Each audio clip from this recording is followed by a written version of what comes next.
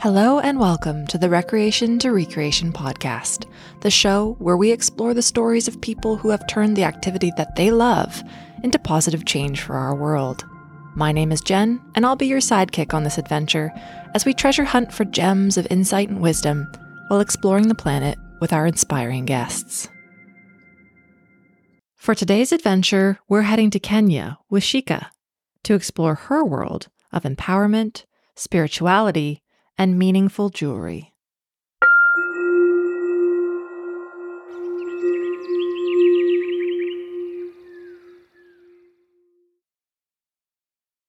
Hi, Shikha.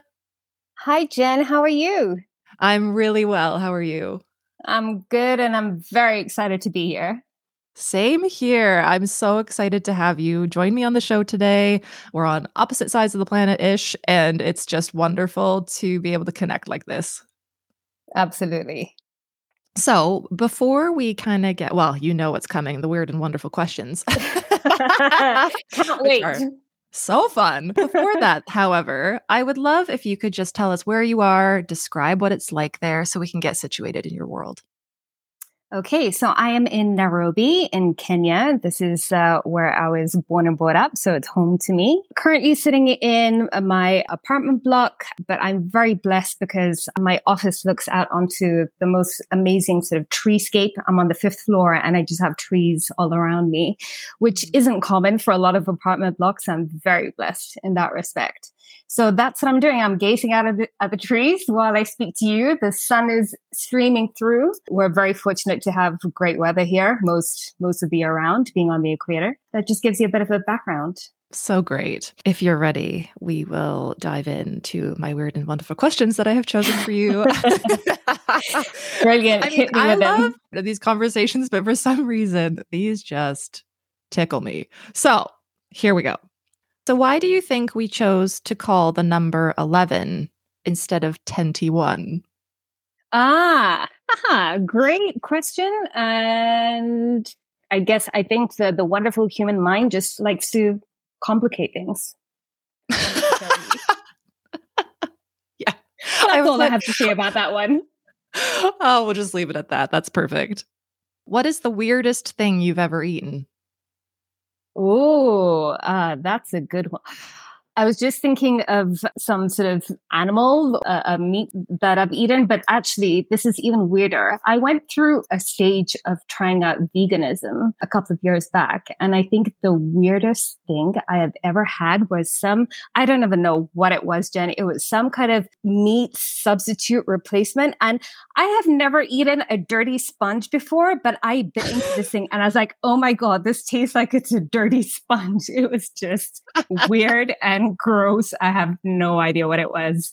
So yeah, that's probably the weirdest thing I've ever had. And I can't even tell you what it was. Amazing. As a vegetarian, this resonates with me. When I first basically became vegetarian, the options were pretty limited. And I don't know if I've ever eaten something that tasted like a dirty sponge. However, I have definitely bitten into some veggie patties that felt like squeaky would be the word. Yeah. Which is, not really what you're looking for from your food. Like squeaky, firm yet. Should it be firm?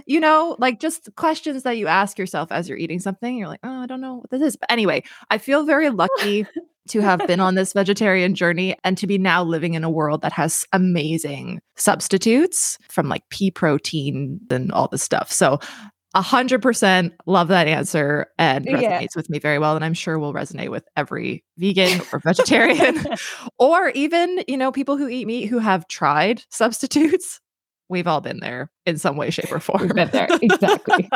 Giving presents or receiving presents? Giving, definitely giving. And I think, again, it's something about the feeling of giving is, for me, I think it's even more heartwarming and definitely giving. Would you say this is my own reflections on things in the past couple of years being on this journey. I think we're going to definitely get delving into this later in the conversation. Would you say that you are someone who easily receives gifts or kindness, like compliments, love, or is that something that you have struggled with in the past? Because I'm speaking from my own perspective here and this journey that I've been on in the last couple of years of like learning to love myself for the first time. I would say I have a much better relationship with receiving now than I have before. That is a great question. And I resonate what you just said and it's something that I'm fortunate enough to have gained that awareness that I've not been good at receiving. I think that, again, a lot of it goes down to, past conditioning or just like habits that we've accumulated. I think that the giving definitely has something to do with that, 100%.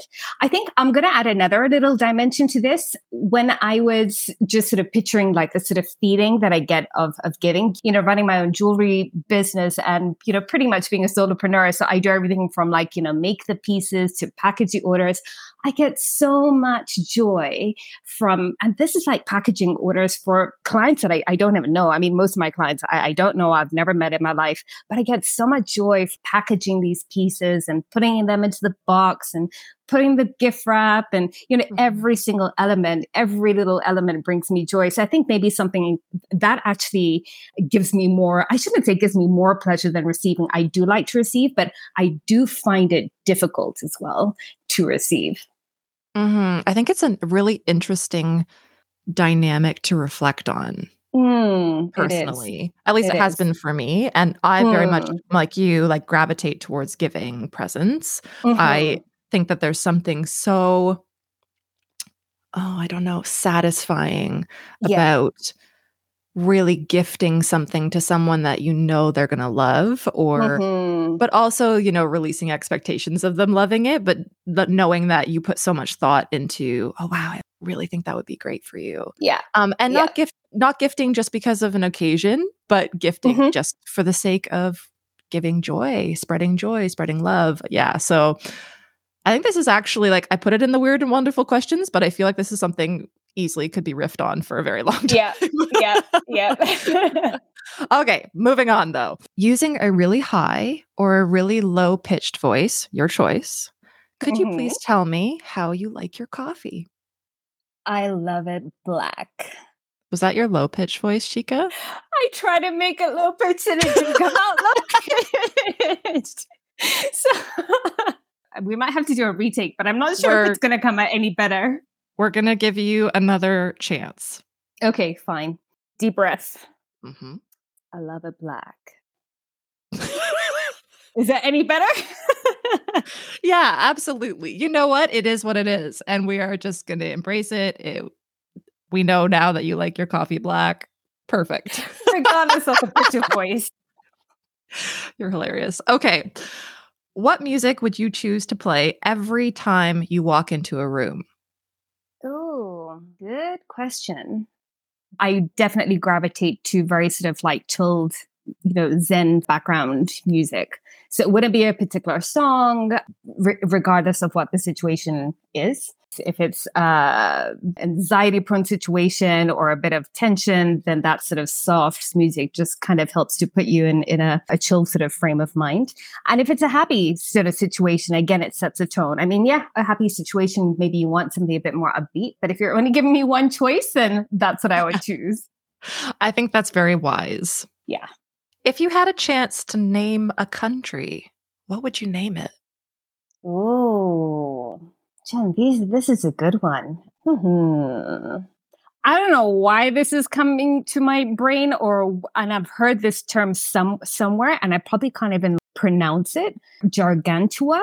I visualize it like a big country, like again, a big sort of massive sort of land space, very green, very lush, rainforesty. So yeah, Gargantua. Amazing. That's what I'm going to say. Yeah. Amazing. It's very mysterious. Perfect. I feel like it's kind of like Wakanda, for those who have seen the Marvel movies. Yeah, exactly. Exactly. Yeah, which is a vibe that we like. So there you go. Amazing. As always, they bring me so much joy. to us. I love the randomness. So here we are. I like to start these conversations with a bit of an origin story. So you already mentioned that Kenya, which is where you are right now, is where you were born and raised, and it's home to you. I'd love to just explore a little bit more about what it was like growing up in Kenya. Let's get to know you a little bit better. What were you passionate about growing up? Just a little bit more about you.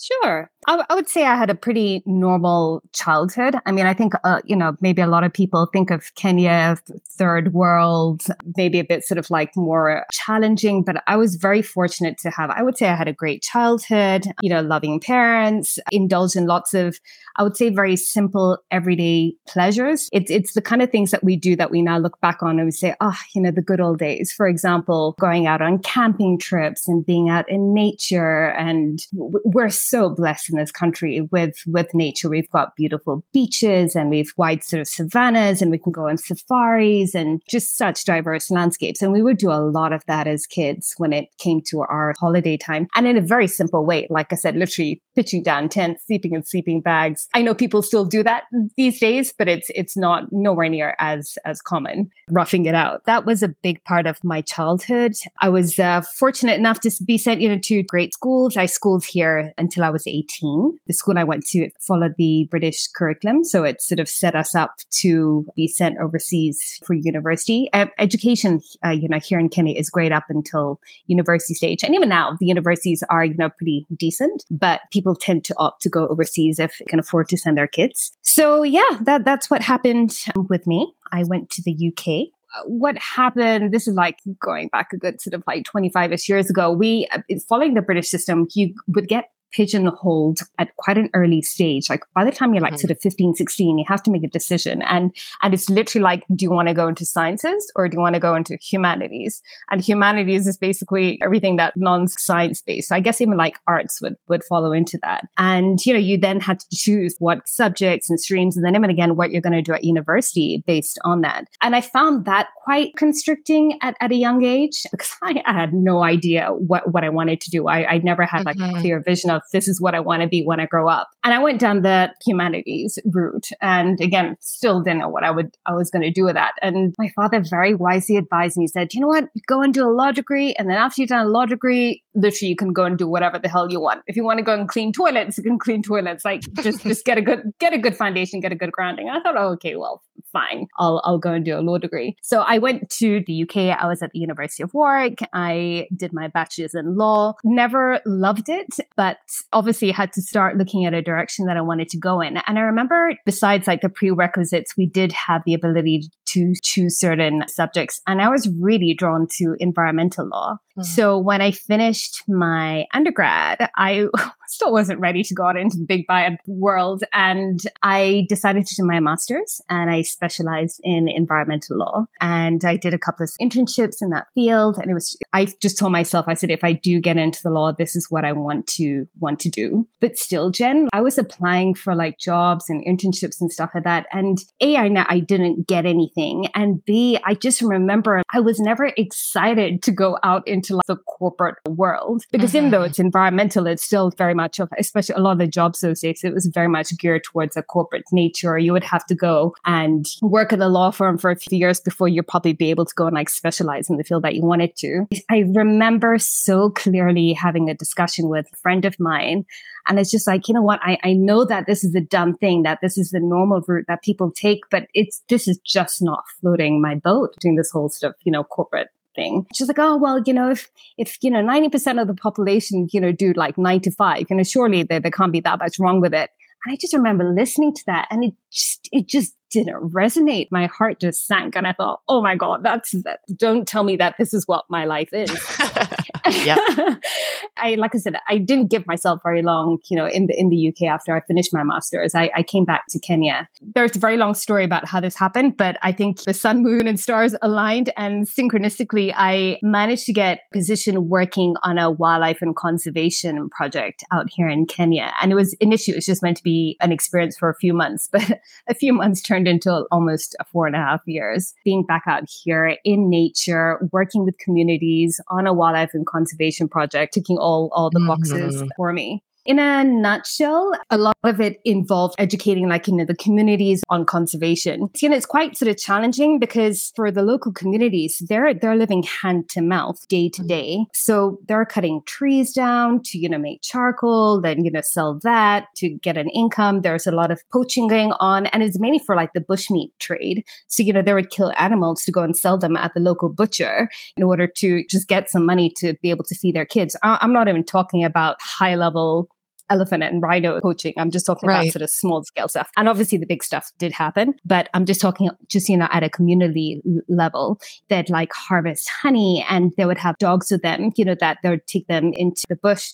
And a lot of animals got killed, genetic cats and bush babies, because, as they'd go and harvest the honey, the dogs would come and they'd chase, whatever, animals were in the trees and stuff. So there'd be a lot of orphan animals. That was a big problem. When you tell them about conservation, they'd be like, hang on a second, we have elephants that are coming in and they're destroying our maize fields, or they'll kill our children on the way to school, because there's no, especially the area that I worked in, there's no fences between the communities and the wildlife areas. So, they say, well, when an elephant comes to and kills my child, and you're telling me, well, look after, the wildlife, that's a big sort of conflict in itself. You can understand their dilemma. And, what we're trying to teach them is that, well, if we do put conservation sort of, policies into place, and we can set aside this land, for tourism to come in by earning a revenue by conserving this land, and, through tourism coming in, you'll be better off in the long run. But like I said, they live hand to mouth. So they're just thinking of today. So it was a very, very interesting dynamic. There's a lot of bureaucracy and,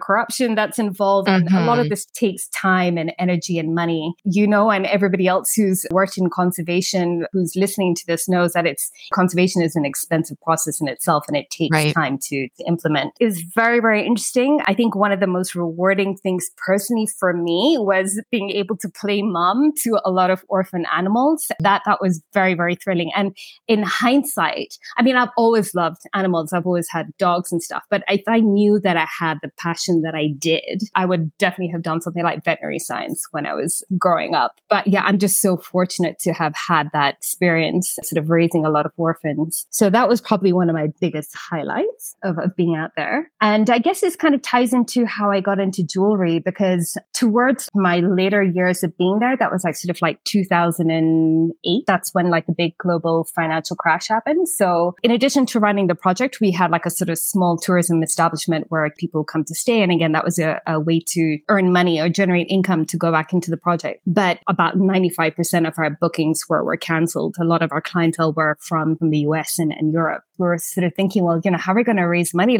even just to look after the orphans? So I was like, well, now I've got sort of time on my hands, and I've always been very sort of creative. Why don't I create a product that I can sell that can then generate income to help us with the orphans?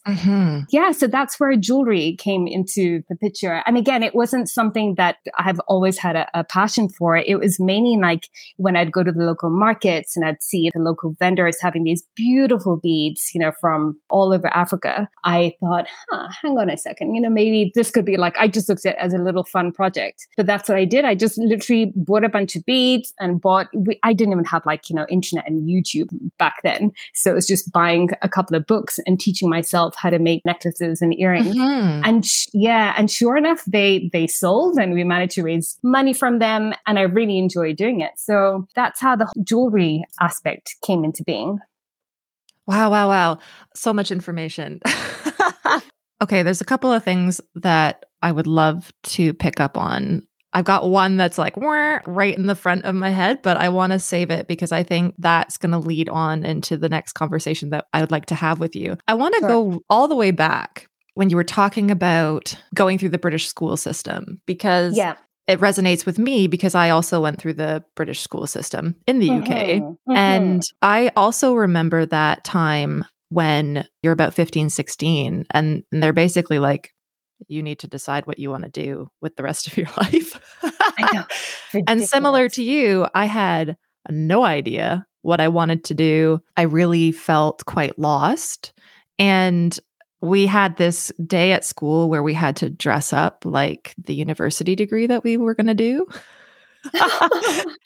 And I actually wore my mom's grad gown from Oxford, and I basically taped a big question mark on my back because oh, brilliant. I have this picture of it, and I came across it the other day and I was like, yeah, I remember being in the thick of that uncertainty. And I think that system works really well for people who do know what they want to do. Like it really empowers them to like get on it, and you can basically get into the thing that you're really passionate about pretty much straight away.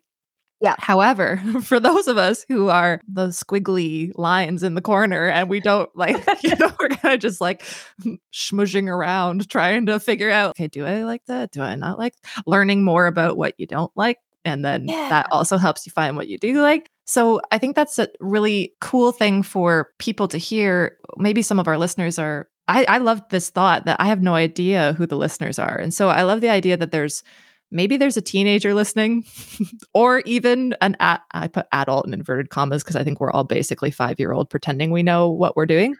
But if you are in the midst of and we're going to talk about this later when we talk about, shifting into different things and basically reinventing yourself. If you find yourself in the midst of uncertainty, be in it. It's okay. It's actually like a really cool place to be because we have two choices. We can either see it as being stagnant and stuck, or we can see it as an opportunity that is full of possibility. I think it's great when somebody really knows what they want to do. They follow that path and it does its thing. I think there's something really cool about being the squiggly line. And I think if you can embrace that, it can be really amazing what then unfolds if you just let it. I agree so much. And Jen, I'm still the squiggly line.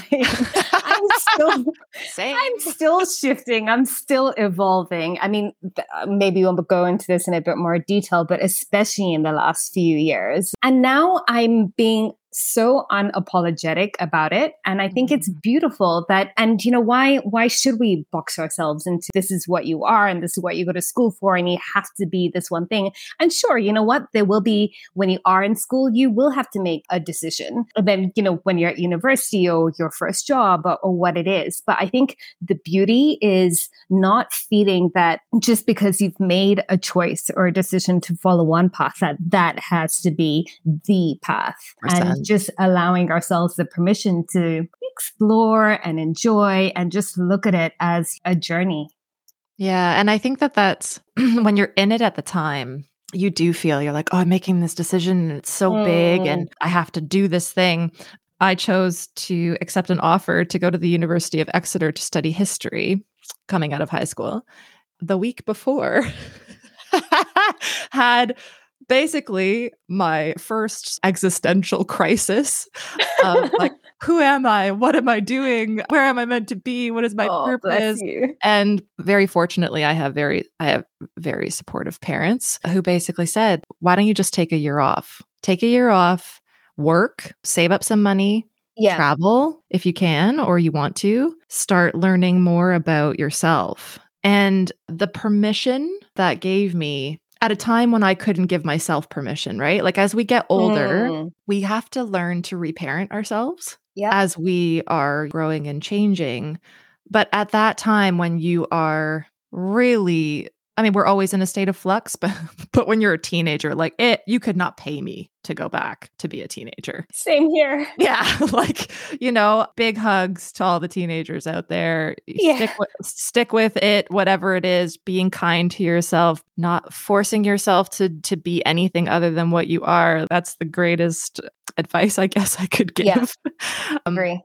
Just allow yourself to be squiggly lines with us wherever you are. I took jobs, you were joking earlier, but like your dad saying, go do law. And then if you want to, you can clean toilets. I did that. I got jobs where I was cleaning toilets and I was a receptionist at a company and I did admin and I also did save up money and I went traveling. So I think it's really cool when we give ourselves permission to just be and not have it all figured out so that we can then make more conscious decisions about what's coming out next. I was very fortunate in having a wonderful teacher that I went back and visited. And I sort of said to her, I was like, I'm lacking direction. Oh. And She said, well, what were the things that you really enjoyed at school? Not just subjects, things that you studied within subjects. What were the things that you really enjoyed talking about or made you feel alive? And had some of these conversations that I'd only really ever had with my mom, those sort of bigger questions. It really came out that I love geography, which you were talking about that, it's either science or humanities. And what I loved about geography, and I always joke about this, is like I call it the greedy discipline because you can study whatever you want and it's geography. And that was a subject that made sense to my squiggly lined self of like, I don't know where I'm going. There was part of me that always wanted to be a volcanologist or I wanted to be an astronaut when I was a kid, right? But then my brain at the time, the narratives that I would tell myself, like when I struggled with the subject was, well, I can't do that because my brain doesn't work that way, X, Y, Z, right? And so we find different ways to live a way that we can hopefully feel the same way that we would have felt in those roles, like the exploration, adventure, unknown, all of those things, but bring them and follow pathways that allow us to do what we wanted to do when we were 5, but in a totally different form.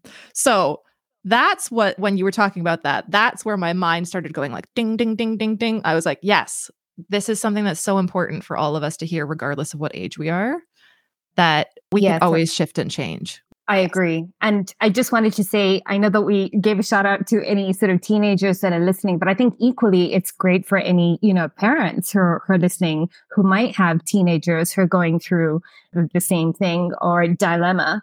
And, what a gift that, your parents gave you to say, take that year out, because I'm sure that your life probably went in a whole different trajectory because of it. And even if it didn't, the life experience that you got during that 1 year, doing those random jobs, you can't put a price on that. 100%. And I think that what's really cool about looking at your story thus far that you ran us through, it's cool to me that you picked a direction, which can externally look like a very definitive direction to go. But once again, you found the flexibility within it to follow a path that was meaningful to you. And we have to know that every experience we have along the way builds foundations that might surprise you later, right? It's transferable skills that you didn't realize were going to serve you in a certain way until you find yourself in a situation later in life and you're like, wow, it's actually really helpful to have this legal jargon figured out. Like I can imagine within the conservation context, knowing the legalities of things, like that's something that if you hadn't have gone down the law route, maybe you wouldn't have had that depth of perspective to bring to the table. So I think it's just a case of knowing that regardless of what choice you make, there really are no wrong choices because we can always course correct and we can always find value in everything we've ever done. Yeah, 100%. And I'll just quickly insert something in just to validate what you said, because yes, having that legal background did help, but not only that, again, in hindsight, so I told you about the whole sort of financial crash and conservation being an expensive process, and also because of the politics and the bureaucracy and stuff. And even though I absolutely loved doing what I was doing, it got to a stage and I was getting into my late 20s. And, I didn't have any expenses, but I had earned sort of no money, no savings, nothing. And ultimately it was my legal education and foundation that I fell back on. And then I went back to the UK so that I could complete that education so that I could then go out and get a job. And, by that stage I had enough experience. And like I said, it wasn't just, wildlife conservation. It was being in tourism. It was looking after guests, you're learning human resources. There's so many, like I said, transferable skills that you gain during that period of time. So I ultimately did end up going back into legal, not for very long, but I did work in corporate for a few more years. And then circling back to the jewelry, because it was a creative passion that had, just fired up in me. And I saw the impact that I could have by having this creative passion, being able to sell jewelry in order to channel into conservation to make a meaningful impact. And, ultimately that's where I met you, Jen, because when we did that trekking expedition to Venezuela, if I remember correctly, they picked 10 participants who were able to raise the most amount of funds for that project. And the way I raised funds was, again, I just did exactly the same thing. I still had my beads with me, which I'd taken to the UK. I remember setting up a stall down at Camden and, selling jewelry for a couple of weekends, and also to sort of friends and family. And that's where that took me. So it's funny, different things that you sort of pick up, skills and creative aspects that can then go and make an impact down the line. I was just thinking that. So is this the time frame when we met? Yes, okay. Exactly. Right. And I mean, that's so cool to me that was the point of your life journey where I then entered stage left. And, we had our own experience together out in South America, and you were my hiking buddy, which, let me just paint a picture for everybody. I am 6'1", and Shikha is like, are you 5'2"? 5'1". So there's a good foot height difference. And we were basically by each other's side up this entire mountain. I would say in many ways I had a much easier time of it than you did, because we had to climb over these giant boulders. They were basically taller than you. We were boulder buddies. It wasn't hiking buddies. It was boulder buddies. That just paints a picture for all of you out there who are listening. It's still such a powerful memory in my mind that we did that together. And I think we learned a lot about friendship on that trip, and being able to be there for one another in times of struggle, because what on the surface looks like physically challenging things, projects or trips or whatever, it is a head game. Being able to hold space for one another when we were both either struggling or one of us felt great, the other one felt like crap, and riding that roller coaster of undergoing this challenge together. It's amazing how that translates into then being friends going forward. It's the same thing, regardless of whether you're climbing a mountain together or you're just living daily life together.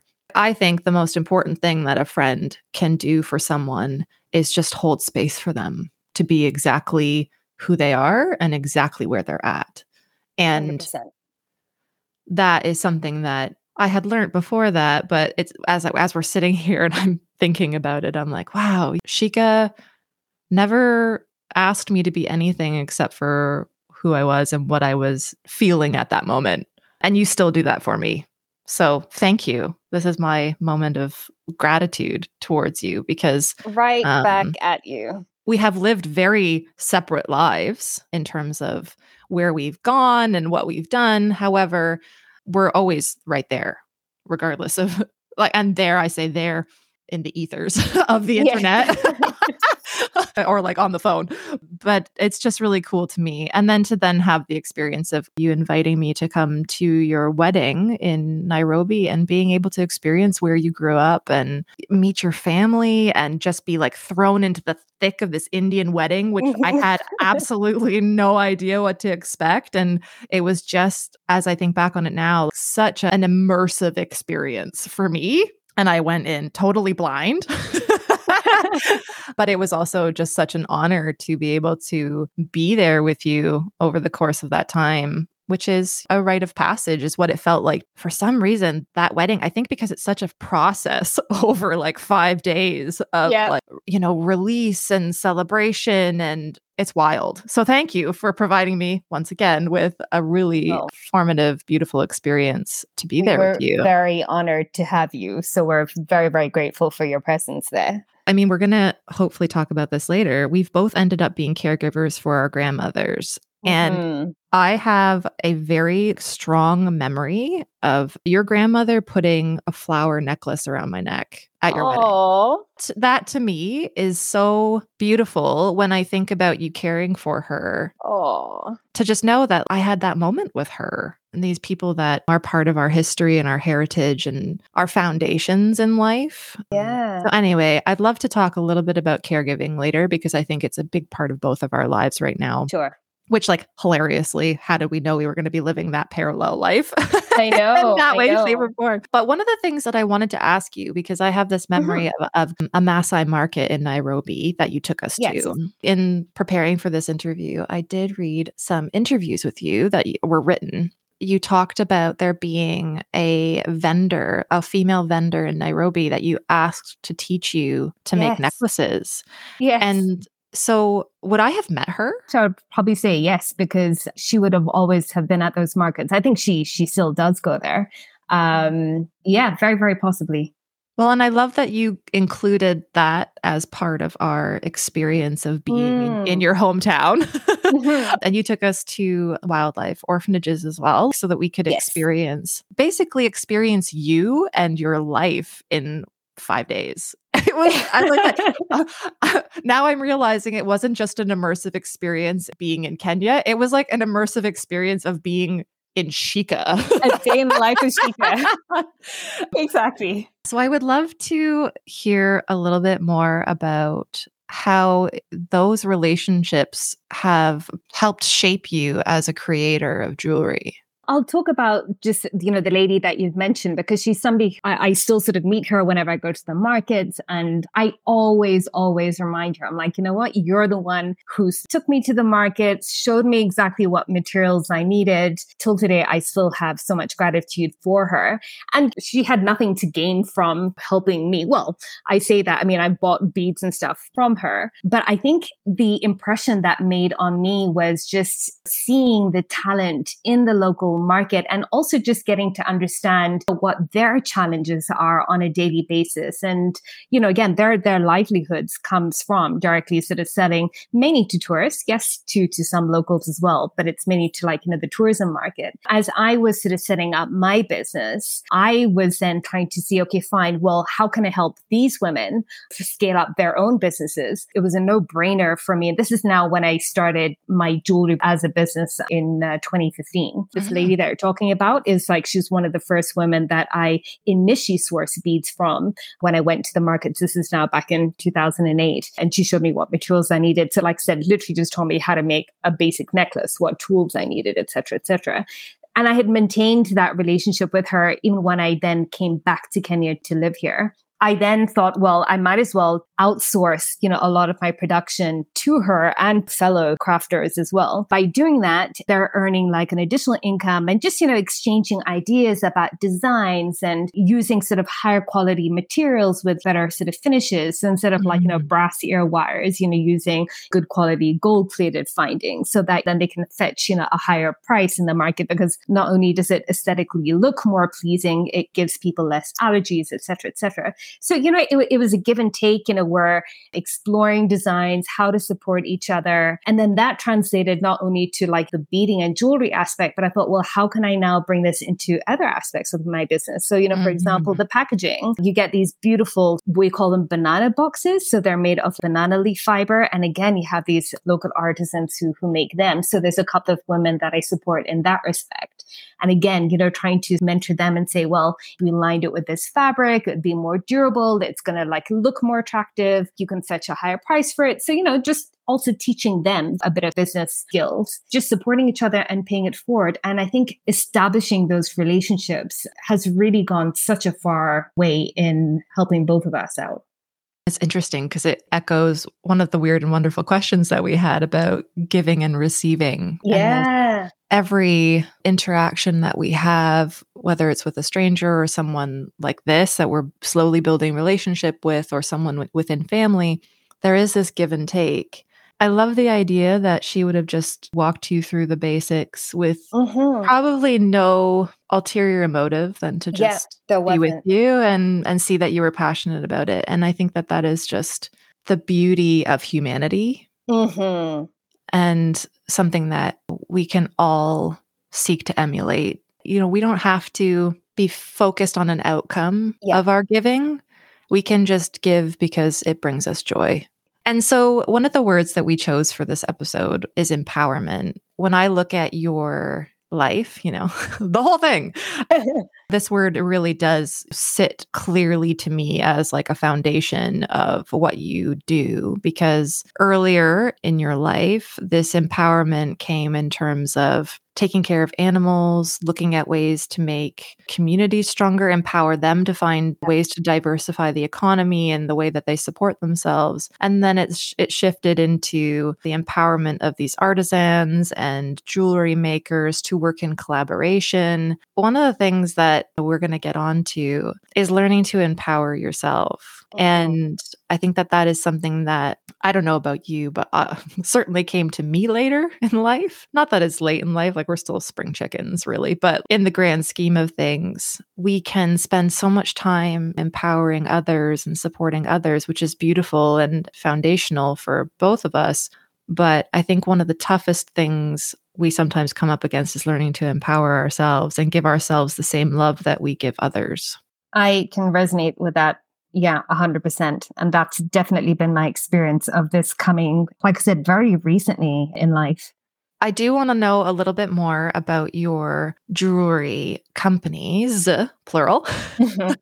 Maybe you could just tell us a little bit more about, they're two separate companies, but I'm going to say the two sides of the approach that you have towards this entire endeavor. I did actually have two companies. Are you referring to like the wildlife aspect and then the more of like the statement beaded, one of a kind, which is inspired by different cultures? You have Shikha and then you have Simply Zuri. That's correct. I've recently merged them back into Shikha just to make my life easier. Yeah, initially what I had done, and I continue to do it, one of my biggest design inspirations is obviously, wildlife. That obviously stemmed from the time that I spent working with wildlife conservation. And also just going back to seeing how selling jewelry had the ability for me to generate funds to then channel back into wildlife conservation. So that's one big angle that I was very inspired by when I set up Shikha as a business. So one angle was heavily concerned on like creating designs that were inspired by wildlife. And then we could channel a portion of the funds to different conservation projects and causes that we'd sort of select over different periods of time. The other angle is I've always been very inspired about tribal and ethnic adornment from different cultures, not only Africa. I mean, Africa is a big inspiration for me, but having lived in the Middle East, I lived in Dubai for about 3 years and would travel around the region quite a lot and just, again, pick up all these beautiful pendants and beads when you'd go to like the local souks and markets. So I'd acquire a lot of those. But what I wanted to create with Shikha was not just African jewelry or Middle Eastern jewelry or Indian jewelry. What inspired me was to combine these different components and elements and beads from different cultures into one piece to create a fusion. And I would call it like a melting pot of cultures in a single piece of jewelry. And I thought that the reason I wanted to do it is because I was like, well, we live in a very cosmopolitan society. We are multicultural beings. And even if you're born and brought up in Canada or the UK, where a lot of us are global citizens. I mean, even if you don't travel much, a lot of people love enjoying food from different cuisines and stuff. And we have friends from different cultures. So, but it doesn't mean that you have to live in a different place or you have to travel. Just our normal daily interactions are very sort of multicultural, multifaceted, put it that way. And I wanted to reflect that within a piece of jewelry. So I was like, well, I don't want to, again, just stick to just, one genre. If I am inspired by these different cultures, why not combine them? And my tagline is jewelry with a story. So not only would it just be a piece of jewelry, I would like write a whole story about what each component was and where it comes from and, what the symbolism of that piece or those beads are to the cultures from which they originated.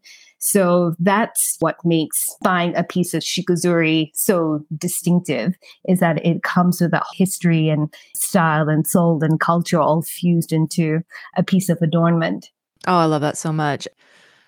We have a very similar mindset in terms of always wanting to make sure there's a charitable element to the work that we're doing. And so, like with this podcast, there's a cause for every episode that the guest gets to choose. We talked about the empowering of artisans and working with local communities and sustainable sourcing and all of those good things. But you also do donate part of your profits That is correct. So could you tell us a little bit more about that? Like I said, when I was doing the wildlife jewelry, I would select like a different cause or an organization, and it would either be for a specific duration of time, or if I was doing an exhibition, and I often collaborate with different artists. So for example, for the past 2 years, I've been collaborating with a good friend of mine who's also a very artistic creator. She does scarves, and she's based in the UK, but she's also from Kenya. And we often have, one big exhibition every year, and we pick a particular cause to support. So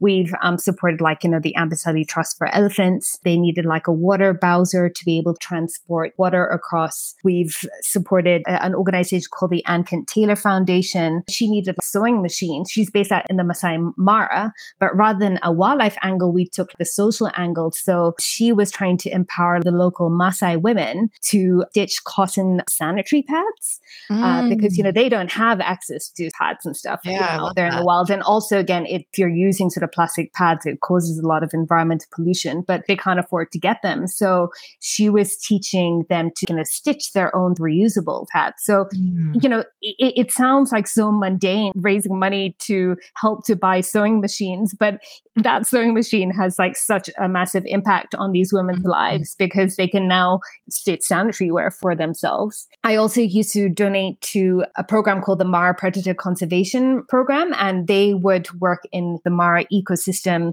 with local communities, looking into like declining populations of cats and predators out there as well. So there've been various different, rather than just sticking to one, there have been like different organizations that we've selected. And, towards the end of this call, I'll tell you a little bit about the cause that I've chosen for your listeners to support if they so wish. I love that so much. And it's part of why I wanted to let the guests choose a different cause each month. It's been really fun for me to donate to things that I may never have come across on my own. The whole point of this podcast is to have these deep and meaningful conversations with people across the planet who are, doing cool things, but also to expose myself and then hopefully expose other people who are listening to just the diversity of amazing initiatives that people are spending time and energy and effort to create in order to protect and make positive change where they live. It's so cool to realize that we're doing that in parallel as well. So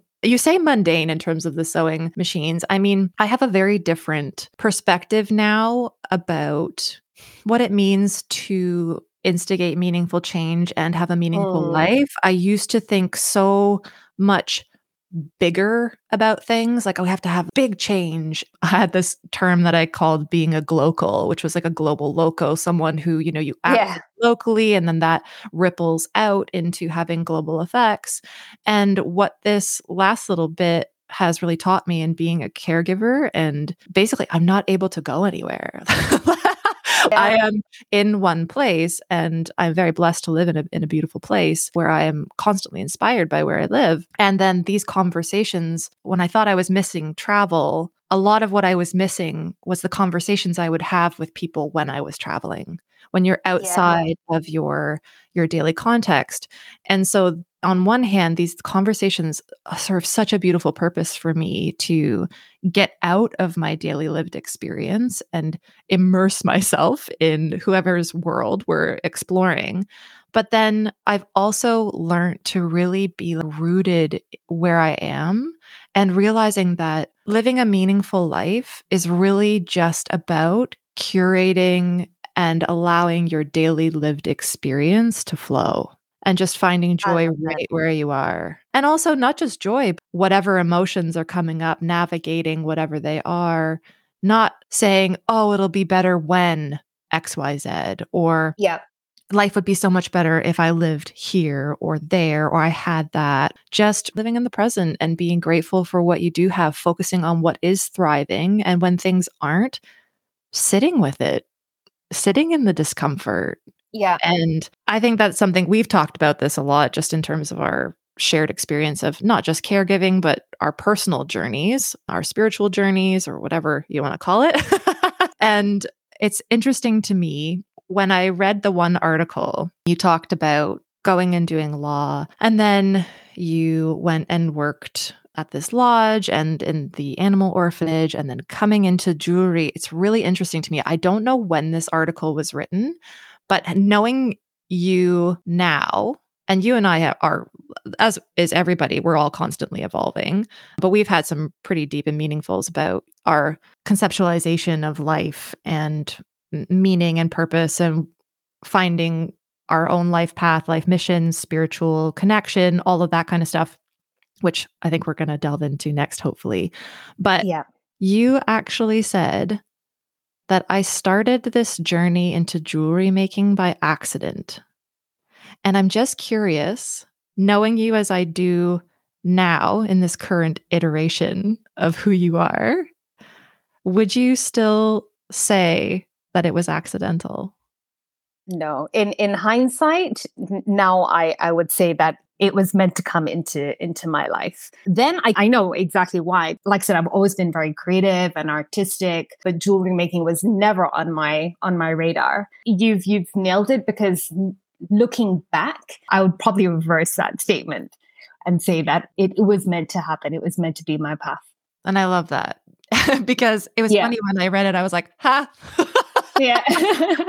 Because what's so beautiful about having these, and that's kind of what I want these conversations to be too, is like, when we're 90, you and I can sit and listen to this conversation we had at this time in this current version of ourselves, right? Which then when you have these interviews or whatever they are that you've had with people in the past, you can look back and be like, wow, okay, that was true for me then. Yes. Is that true for me now? It's kind of like what we were talking about earlier in terms of thinking I need to have a path and I'm going to do this one thing. And if I do that, then that's going to lead to that. And that's going to lead to that. It's just letting it go and saying, I don't know how I'm going to shift and change, but I'm open to it. 100%. I would love to delve a little bit more into something that I know is near and dear to both of our hearts, which is our spirituality. And we're going to talk about astrology, because I'm just going to read this quote that you had in your interview as well, which I think really resonated for me. My entrepreneurial venture has been the accumulation of my professional and personal life experiences. I've very much aligned with this in terms of recreation, which is the entity that this podcast sits within. It's a container, right? For it to become whatever it's going to become. And that's the cool part. I'm approaching it very differently to how I would have approached business even 2-3 years ago, allowing it to evolve and unfold in a way that I'm not necessarily directing it. I'm just following a natural flow. And this has been very challenging. And I've used this as a experiment, even just within the way that and for those who have been listening to these episodes, even since the beginning, if you go back to what my brother calls my first pancake with Laura, which was my first episode, I was so nervous. And it's not that I don't get nervous, excited about these conversations now, but then I felt like I had to really direct the conversation. I had to have certain points that I was going to cover. And I was like, okay, well, if I don't get these points covered, is that going to be a meaningful conversation? And you can hear it in my voice and the way that I'm communicating. And it's not that conversation is any less meaningful than this one, because it was more scripted in terms of I had the questions sitting in front of me and I'm like panicking. But I think what's happening is in the process of doing these interviews, I'm letting go more and more every time. And I can notice myself more actively listening versus preparing for the next question. It's more like following impulse, right? Knowing that when you're saying something and I'm listening to you, if I don't pick up on every single thing that you said and then bring that out into something bigger, it doesn't matter. Whatever's meant to come out comes out. I think it's the same when we're thinking about our daily lives or the way that we communicate with one another, like how conversation flows. Like, I think learning to actively listen, shut up. I mean, I say that now as I'm on this rant, but really being able to, when someone is talking to you, don't be having a narrative in your head about what you're going to say next. Yeah. And I think it's the same with life. Can you be present with all that is happening right now without needing to direct what's happening next? And that to me is a big part of spiritual living and mindful living. Can I just be where I'm at, be fully aware and alive and present in what's going on, knowing that what's going to come next is going to come next, and it's going to be what it's supposed to be. I'm resonating with everything that you're saying. Which I am not surprised. So for me, I would love to hear, as a reflection, we talked about this briefly when I asked you to come on the show about imposter syndrome and the narratives that we create in our minds that are basically limiting beliefs, right? Like, who am I to come on the show? I had the same thing. Who am I to create a podcast? Anyone listening, I mean, it's basically, who am I to blank, whatever it might be for you, right? Fill in the gap. And so when we were talking about that, and that's why I love the word empowerment that we chose, because when you made a distinct shift, like I've been following your business, you made a really big shift in your whole world where you basically found a passion for astrology. From my perspective, it was like watching you take a leap of faith to come out as an astrologer and say, this is me. This is the next iteration of me. And I'm going to find ways to weave this into what I'm doing, that the jewelry can be a vehicle for me to, or a container for me to bring this new passion into the world, birthing creations, weaving beauty into the world in a different way. You inspired me to be more me and to be proud and loud about who I am. For me, it's been a very interesting process of becoming more spiritually aware. And I mean, it's all ego, right? To put any label on yourself at all, to say like, I am spiritual. But it is helpful to have ways of saying that to other people so that we can find new ways to connect. Because the conversations I have with people now that I recognize myself as a spiritual being having human experience are very different from the conversations that I had previously, where I did not have a spiritual connection at all. And I thought it was just all chaos. And so I would love to hear from your perspective, when you started this journey or it came to you, how did that all unfold and how did it feel? First of all, I just wanted to talk about what you said, that I inspired you. And I'm very touched that I inspired you. Me coming out on social media and talking about this avenue, that was a big act of bravery on my side, because, and I think, again, like I said, we're all guilty of this whole imposter syndrome. Who am I? And, I don't have the right, or blah, blah, blah, blah, blah. Like I said, fill in the gap. I did that more for me, just to get out of my own head. I did it for me because I think it was my higher self sort of coming out saying, you can do this. I'll backtrack a little bit just to sort of weave in how this whole evolution has come about from, jewelry moving into spirituality and discovering astrology. The last sort of couple of years, particularly since the pandemic, I think it's affected everybody in very, very different ways. I think for me, I'm actually very grateful for the time that I did get to sort of just step back and evaluate, when it was a bit of a quieter period in my life, and think, okay, and reflect, am I really living my purpose? And I love doing Shikha, I love creating jewelry, but I was feeling a bit of a void, and I was like, there's something missing here.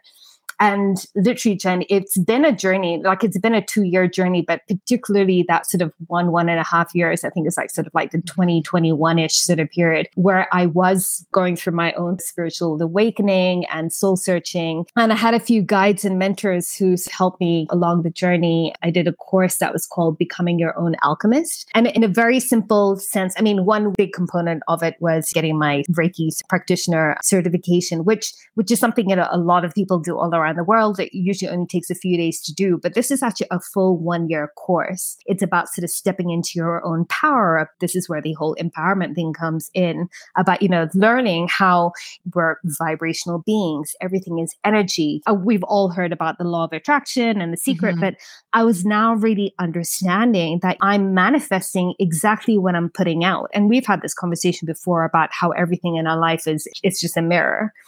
But like I said, you hear all these things, but when you start to do the work, and the work goes into learning about behavior patterns and why do we have imposter syndrome, and looking into like childhood patterns and deeply conditioned ways of being, learning about triggers. And it was a whole process of me just, learning about myself. And that in itself was very, very empowering. And as I was learning more about myself, I just kept on having this question about what is my purpose? What is my purpose?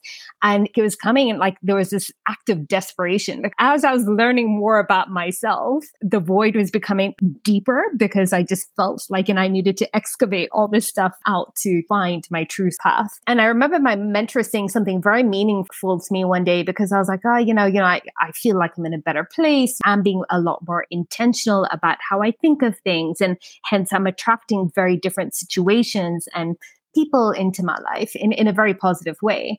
But I still had this purpose void. And she's like, you know what? Stop putting so much pressure on yourself. Your purpose could just be to make somebody smile. That had like such a profound impact. And it's something that I never forgot her saying. And it took a lot of pressure off of me. And that's where the whole sort of surrender came in. And I was like, okay, maybe I am here to do Shikazuri, and maybe it might change in a year. And it has, like, even over the course of this year, I've actually, on the one hand, I've been thinking, okay, I'm going to transition out of doing Shikazuri, and it's going to be full-time astrology. And then as I was channeling more of my energy into that, I absolutely love astrology.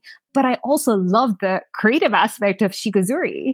So this is where I was like, you know what? We don't have to pigeonhole ourselves into it's got to be one way or one path. And this is where I think we're coming full circle into how we started off. And this is where it's all about surrender and just feeling into it, day by day and minute by minute, and being present.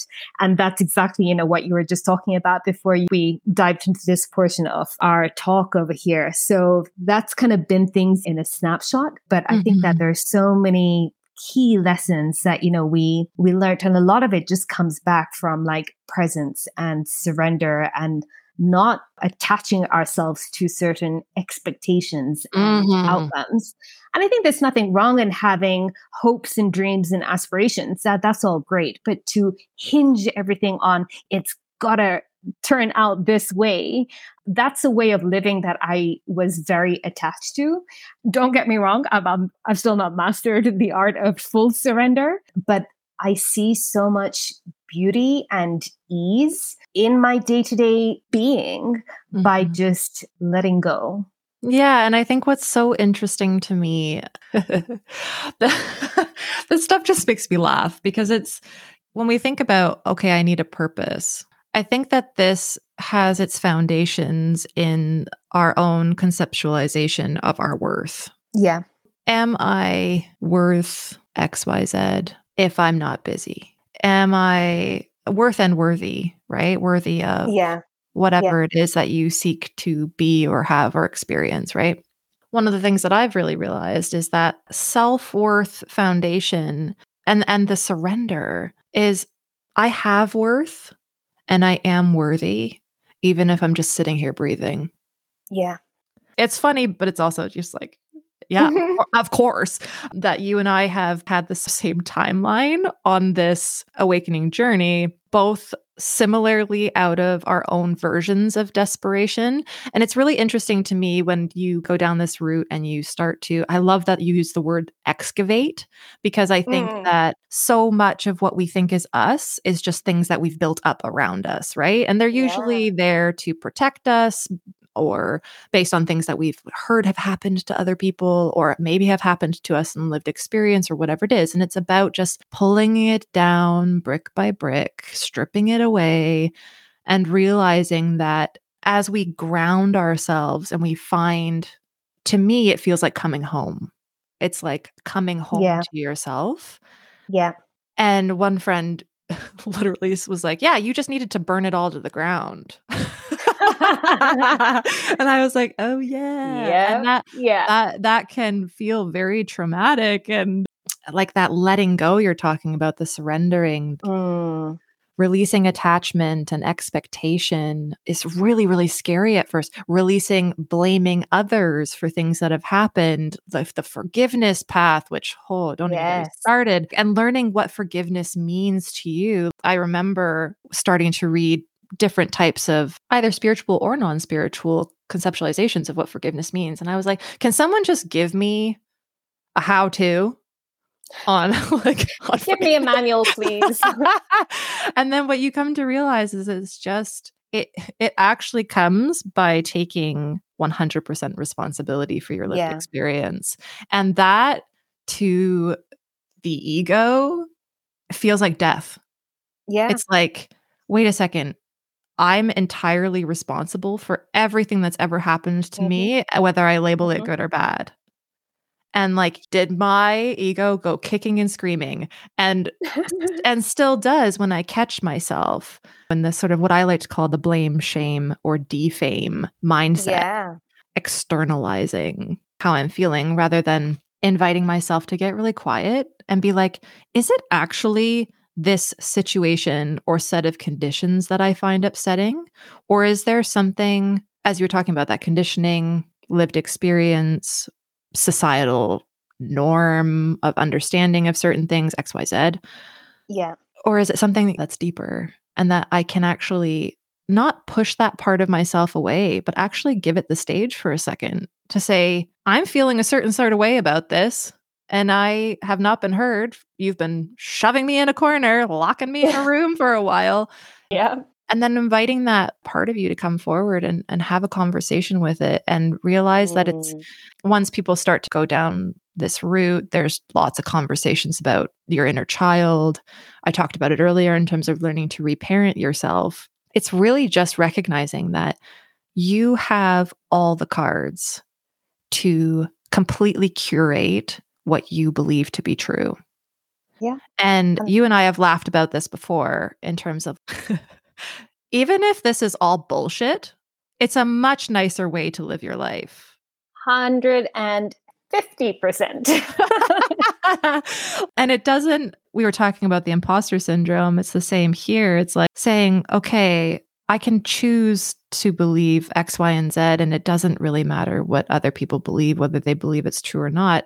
I can sit within myself at home in who I am. I can be my own anchor. I don't have to look to others to validate me or to affirm what is true for me. It's interesting because I was reflecting on this yesterday about how I used to be really hyper independent. I don't need anybody. I can do everything by myself.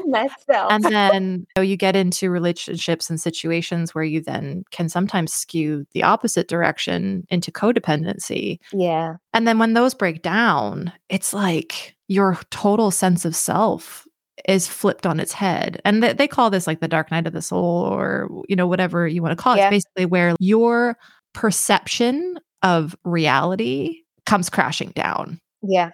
And it's when we learn to be interdependent. When we become at home in ourselves, we can be in relationship with others in such a deeper way where we're not reliant, but we also are reliant. It's hard to explain, and I don't really have the words for it, but it's just this beautiful coexistence of the give and take, like we were talking about, right? Like exactly. Giving and receiving. I think the big part of it is giving people permission to do the same. 100%. And like I said, I love how this has all come so full circle from the beginning. It's all about like that balance of giving and receiving. And, before, if you had asked me this, like in sort of a few years ago, I would have no problem. I'd be proud of saying, yeah, I'm happy being a giver. I don't need, and again, being hyper independent. And it's only now that I've realized that it's so important to be able to strike that balance, and doing it with grace and ease, just having that humility as well. It ties everything up so nicely. I know that this has really helped in terms of navigating my current set of conditions as a caregiver. because Mhm. it's literally in the title, giver, that you are Yeah. giving care to someone who is Yep. at a stage where they cannot care for themselves in the way that Mhm. they need in order to thrive, or in some cases, Yeah. for some caregivers, to survive. I think that that's something really interesting that would be, like, such a beautiful way for us to finish up this conversation because I wanna be aware of time. Mhm. But for you, how has this we haven't even talked about astrology. Oh my gosh, okay. Sorry. Like I said, this is gonna go whatever direction it needs to go. Oh, So, absolutely. I feel yeah. like we could do a whole other episode on astrology, but I would love to know for you, what does the experience of being a caregiver mean to you in this new awakened mindset or context that you find yourself living in? This is gonna sound terrible, but again, I think a few years ago, it would have been, this is a harsh word, but I would have looked at it as an inconvenience Mm. and, like, why me? And maybe again, a bit of resentment because Mhm. it does, when you're there, you have to be fully present for the other person, when you are giving. And back in the day when like you said, I would give high value or I'd be prideful in being busy, but in being busy in my work, in my entrepreneurship, in achieving. Whereas now, and I am very fortunate that this experience has now come into my life at a stage where I have shifted so much within and my perspectives and my attitude towards different things. I think for me, it's a massive perspective shift. Like I said, I think a big thing coming back to the whole being present, I find that that's so important. Being there 100% for the other person. I often put myself in my grandmother's shoes and, think, what would I be going through? And you never know, Jen, we might be in the same situation. We might not Mhm. have been, get to that age. I'm not doing it because I think, oh, well, that good karma is going to come to me. But I Mhm. think that, there's so much that we can learn. Like I said, it's a big lesson is presence, is compassion, is Mm. grace. I think my grandmother hasn't quite yet got to that stage of surrender. There's still a lot of resistance within her because she's also very fiercely independent. And I think maybe that's where I get a lot of that streak from as well. My mother has it as well. But just, observing and being there, like holding that space for her and being there with a lot of compassion and grace. And it's taught me to cultivate these qualities a lot more. And I think also just actually observing her is also bringing a lot of peace within myself. Just in a nutshell, I think that's what I'm getting out of it. You said this is going to sound horrible. There's a discomfort, I think, within the early stages of becoming a caregiver, or whether it's something that you've chosen to do, or maybe it's just a set of circumstances that unfolded. I mean, it is basically, that's what it is. Yeah. Um, Yeah.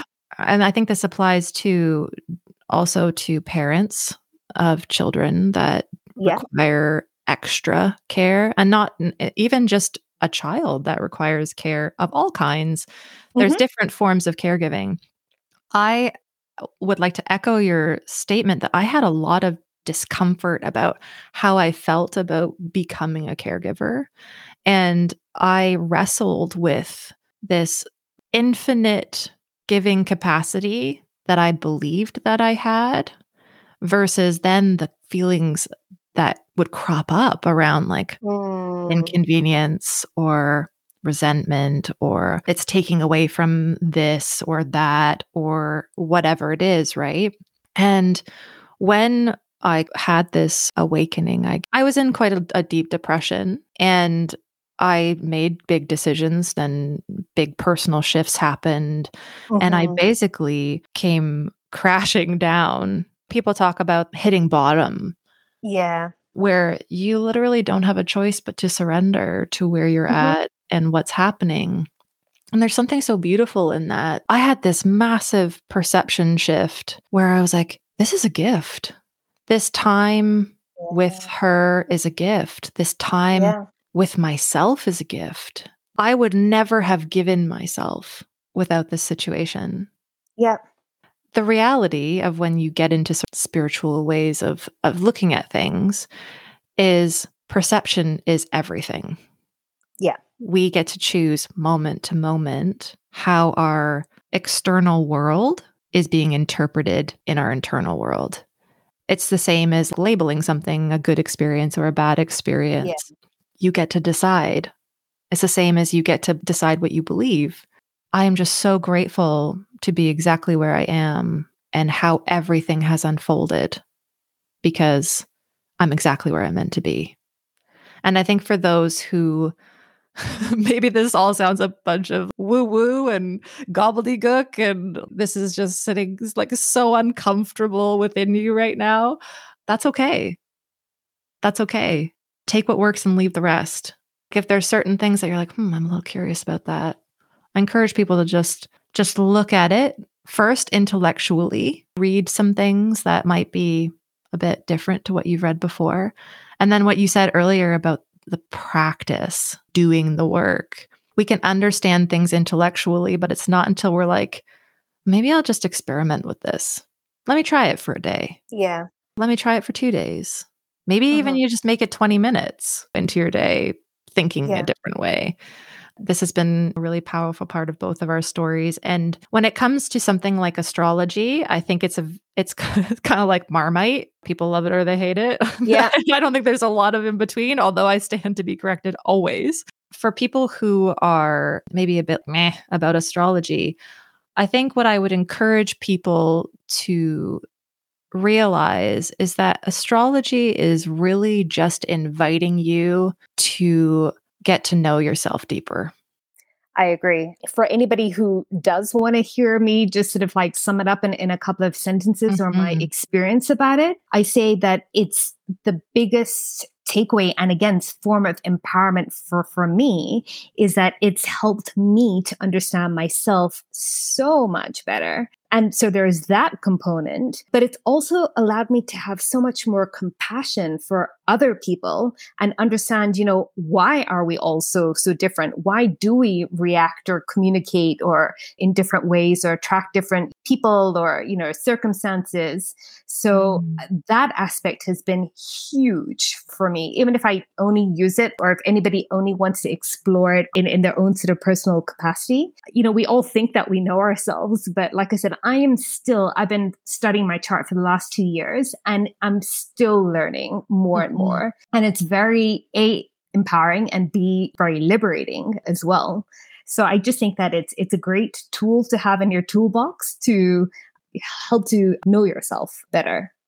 Yeah, absolutely. And if you start to delve into different people who are practicing astrology and guiding others to do the same, what you come to realize is that they're just inviting reflection, an invitation to connect deeper to the environment we find ourselves in, to just release this idea that we're just these separate individual beings bouncing up against each other and bouncing up against our environment, that actually we are a working, breathing part of this giant existence that is just here to experience itself.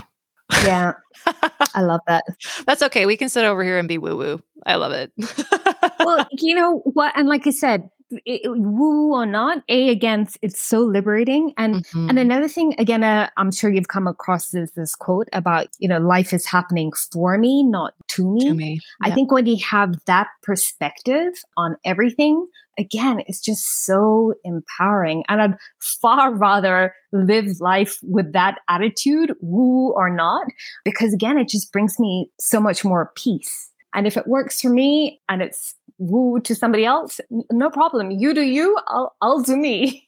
Yeah, absolutely. And I think that is sometimes, especially because we're newer to this way of thinking, it can feel like you are part of a small minority that thinks this way or believes this way. But actually, when you start to, I call it like crawling out from under my rock, I'm living under and engaging in different communities. And that's why the beauty of the internet and being able to connect with people across the globe is that there's huge communities of people who are living this way, not just in order to live a better life personally, but there's always this tipping point where it's now I just want to give.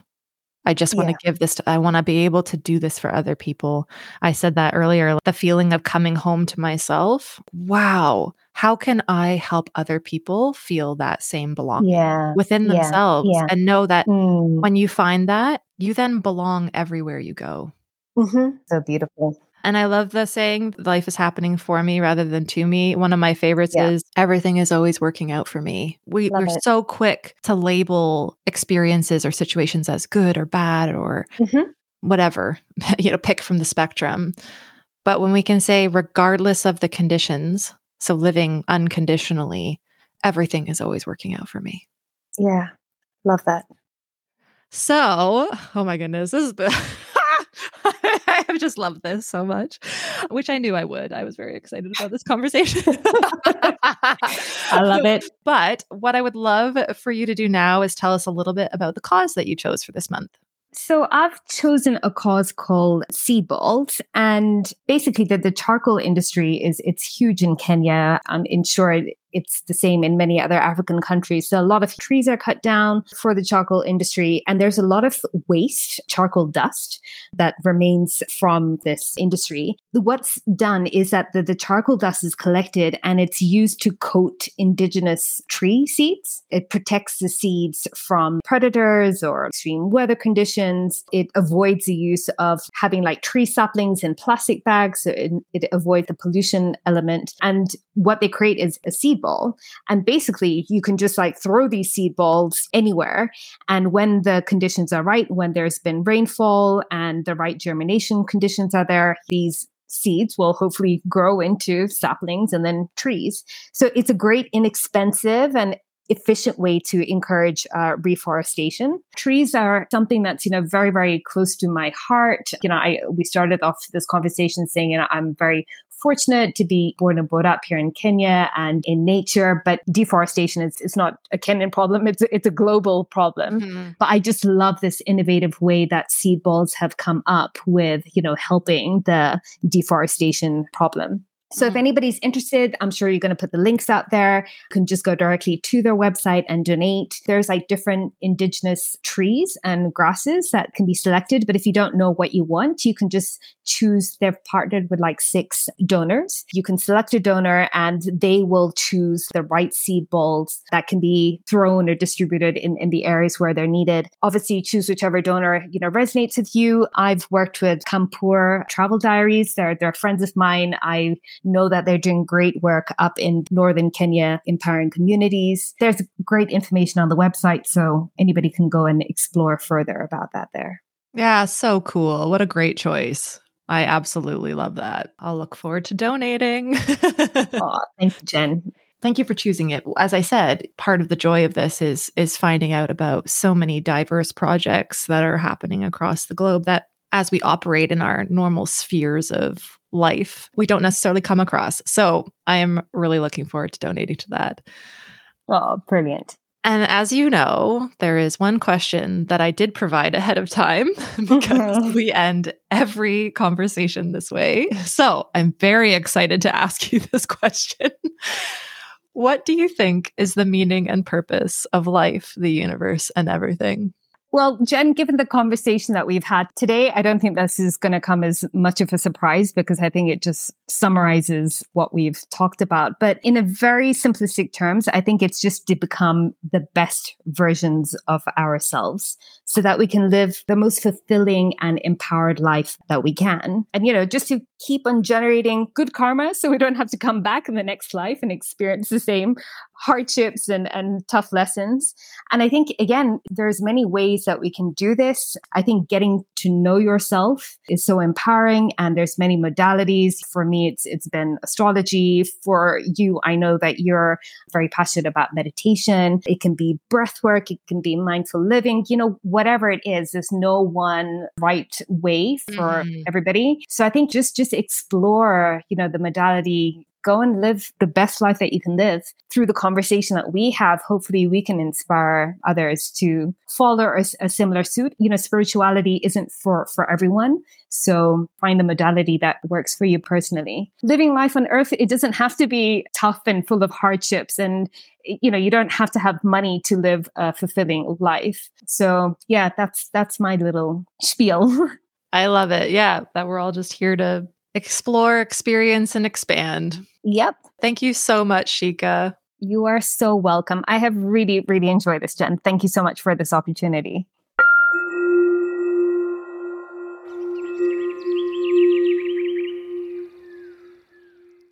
This month's Recreation donation is in support of Seedballs Kenya. As you now know from exploring with Shikha and I in this episode, this organization is dedicated to restoring Kenya's natural environment by regenerating forests and grasslands that ensure the survival of the country's biodiversity. In just one of their 25-kilogram bags, there are over 11,000 seed balls, which then become trees when dispersed and introduced to the right conditions. In collaboration with 6 different conservation partners across the country, they ensure that the tree species are dispersed properly, where they will thrive. Over 35 million seed balls have been distributed since 2016, and now it's our turn to be a part of it. Whether you can volunteer your time, money, or your voice, we hope you will head over to our Patreon page to find out the different ways that you can support their unique version of recreation for the world. Please take time to let us know what the stories we explored in this episode meant to you, and if you do take action to support this month's cause, thank you. Thanks for joining us for this episode of Recreation to Recreation. If you or someone you know has a unique and inspiring story to tell, make sure to reach out so we can share it with the world. Until next time, keep happy, keep healthy, and keep exploring.